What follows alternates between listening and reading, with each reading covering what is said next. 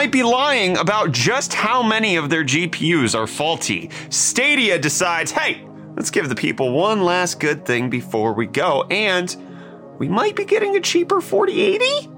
I don't know. Let's get into hot news, everybody. I'm your Brett host. We're going to be going over the hottest tech news that I could find on the internet while you enjoy your breakfast. And today, the top story is about how the 7900 XTX is potentially, according to sources, more faulty than AMD is letting on. You may remember we talked about this in last week's episode of Hot News, that AMD did interviews with PC World, Gordon Ung, Scott Herkelman, talking to them and saying that it's a very small number of users who are actually experiencing issues with their 7900 XTX vapor chamber. So this is only cards made by AMD, the reference ones, and this is only going to affect the people who bought those cards and do not want to water cool them. So if you're not in that camp, this doesn't affect you all that much, but it does affect you in terms of how AMD is handling this situation. And I've been constantly pushed back on for calling AMD out on this because I've believed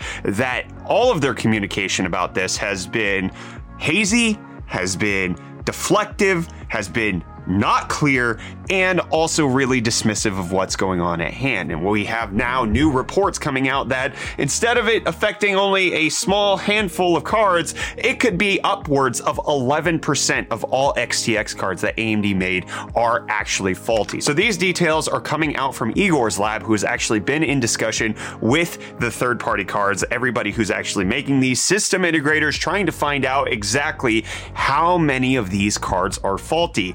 And it appears that he's quoting it being anywhere from 9 to 11% RMA rate at the current moment, which, considering we've heard reports that AMD shipped roughly 200,000 of these cards in Q4 of last year, that means we have tens of thousands of cards that have dying coolers and making it so that your card's not performing up to spec. Not a small handful, not, as specifically was quoted, a small batch. But on top of that, the deal with how it's being handled by AMD the world over doesn't appear to be having a strategy, a clear cut. How do we address the customer and the consumer, the people who paid at minimum $1,000 for this graphics card? How do we treat them with respect, civility, and like they actually matter? Turns out it's not quite there. With the communication from AMD Support Center in Germany still kind of being like, we don't know how to help you. It's going to be a refund if you want that, but like we don't have enough stock. Additionally, Igor's lab talking about how system integrators are actually having to hold on to so many GPUs because they're finding out that they're actually faulty, that they're running out of space to hold these graphics cards, and that they are just essentially forced to sell NVIDIA at this point. So AMD not at all being clear about what the situation is here. When everybody is digging into it deeper, you can read the report by Igor's lab. It does appear like AMD is fudging the numbers, they're downplaying it, and they're not making this a serious priority where there's an actual hardware defect. They should know, at least according to their public information, what they have said, they know what batches of the coolers are defective. So they should be able to, if they have proper procedures in place, track which serial numbers of graphics cards are faulty. And they should be able to communicate that to customers, or have a website where you can input your serial number and find out if you're affected. This is done for automotive recalls. This has been done by computer parts recalls in the past. Several companies, when they have defective things, put up a website to say, hey, check if your thing actually needs to be replaced. And instead, AMD is just continually saying that this is not a big deal. There's not enough to worry about, where I see report after report, YouTuber after YouTuber, consumer after consumer say that they are experiencing this 110 degrees Celsius faulty issue. It doesn't apply to my card. I spent $1,000, but what happens if it's just because I got lucky in the first few days and it's gonna have issues later on down the line? 10% of all GPUs failing is bad.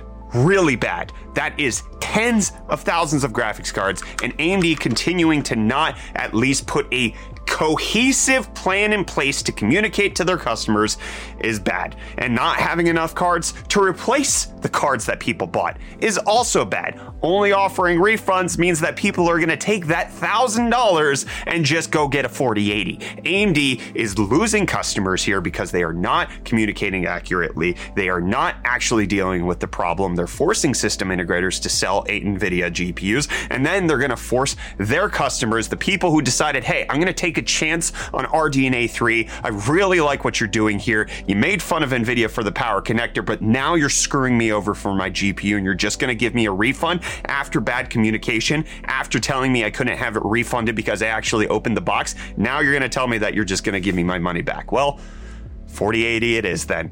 I don't like how this is. I think AMD could do better. That's why I'm constantly just pointing out this is not a great situation. The more it gets dug into, AMD has some unclear communication that I think they need to resolve here. Let me know what you think of the XTX issues. I want to hear from you down below in the comments, but let's praise AMD for a second, because one of the issues that happened with the RDNA 3 cards is the fact that they had high power consumption. It was really bad. AMD said that they were fixing it, and turns out that an updated GPU driver for these GPUs now out, and AMD did what they said. The GPU power draw is now lower. So they're dropping from 71 to 81 watts on the XT and XTX cards respectively, down to 46 and 54 watts while watching YouTube. So that's actually a pretty decent power wattage drop. Additionally, we're also seeing GPU power drops in video games as well. You see the XTX went from 248 watts in Doom Eternal at 1440p, 144 FPS, all the way down to 158. The XT went from 226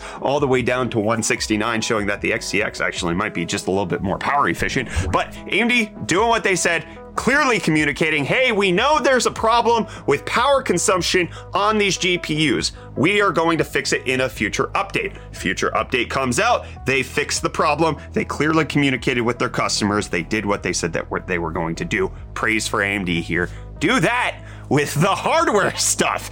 That actually might hurt a little bit more in the stock market. It might hurt a little bit more in the public facing, but the longer you continue to deny it, the longer you continue to just say it's a small number and downplay it, while all the other reports and things that we're seeing out there indicate otherwise, the less respect I'm gonna have, and the more I'm just gonna continue to call it out. So I'm just, there you go.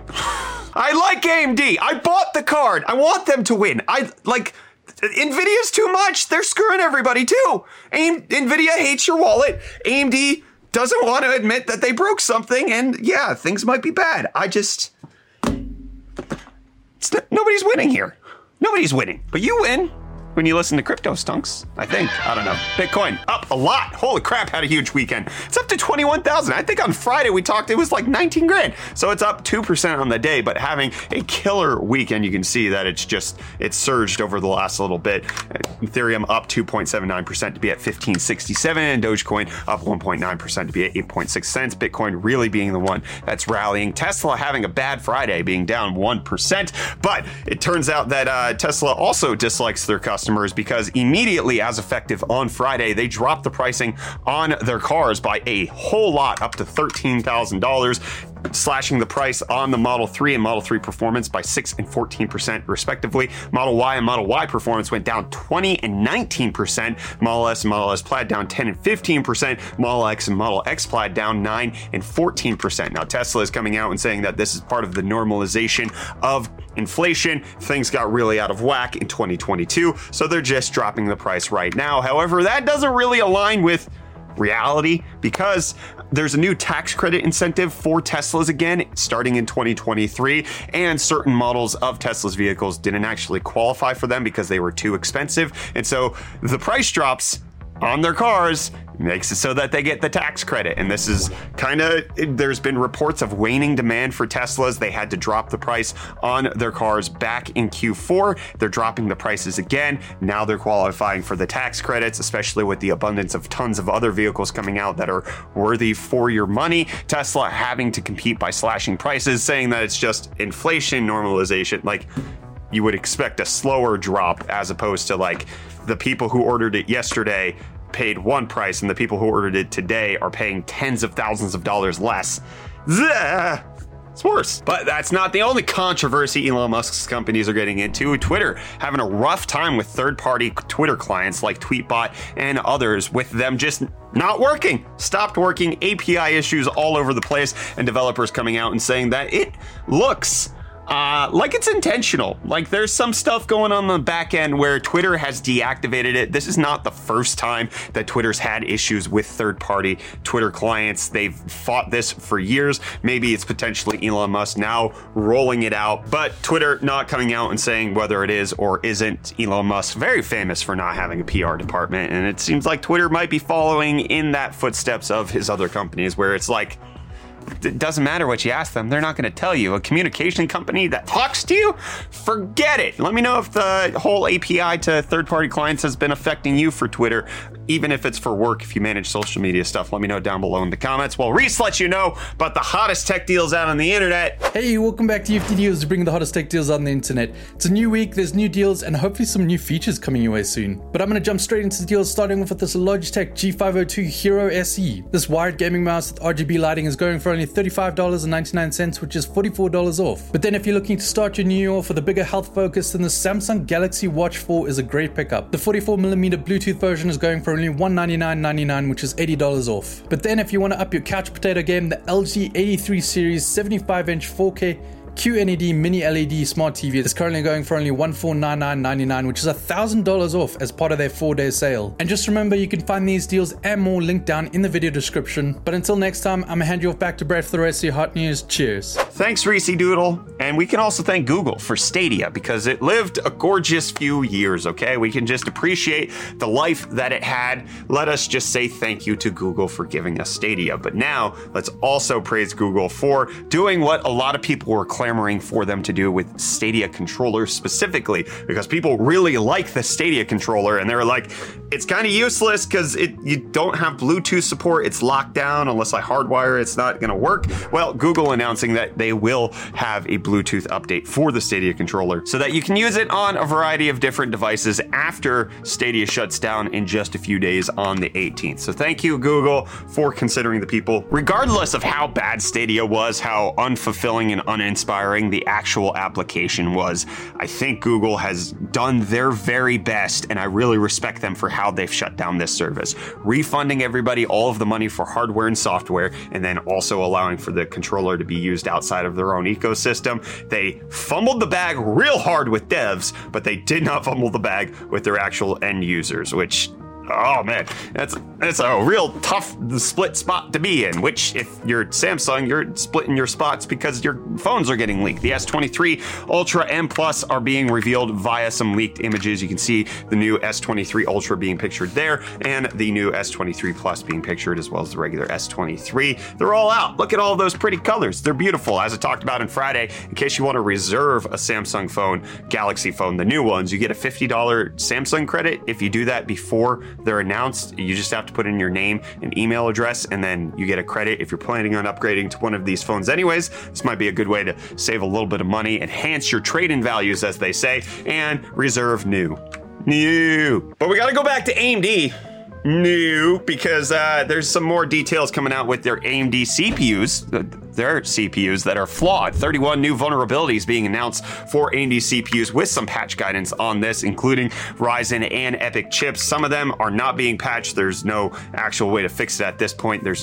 It's just vulnerabilities, but a lot of them actually having patches in case you need to update your BIOS to protect against these. So it spans from Ryzen 2000 series all the way up to Ryzen 5000, includes Threadripper as well as EPYC chips. Not necessarily unheard of. It's a weird time for AMD to do this. Normally they do it in May and November, about 6 months apart, but now they're doing it again in January, which seems like there's probably a little bit more that's been going on behind the scenes with some CPU vulnerabilities. It seems like it's the nature of the game. Programming complex engineering things requires some oopsies. That's how it works. And we might be getting a price oopsie on the 4080. Not likely. Okay, there's mixed reports. I tried to find, like, is there a real factual indication that the 4080 price drop is going to happen?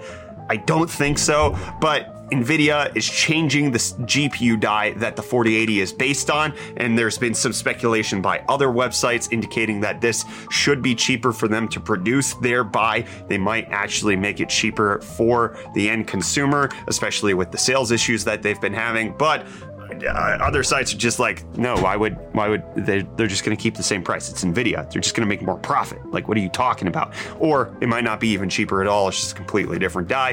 But if it does get cheaper, we'll all be happy, I think. I don't know. Maybe it'll cost $1,000 so that the AMD customers who can't get a replacement get their refund, hop on, skip down to the Green Store. What do you think? You want to play that Green Store party? I don't know what that means. I'll see you tomorrow for Hot News, my friends. Cheers.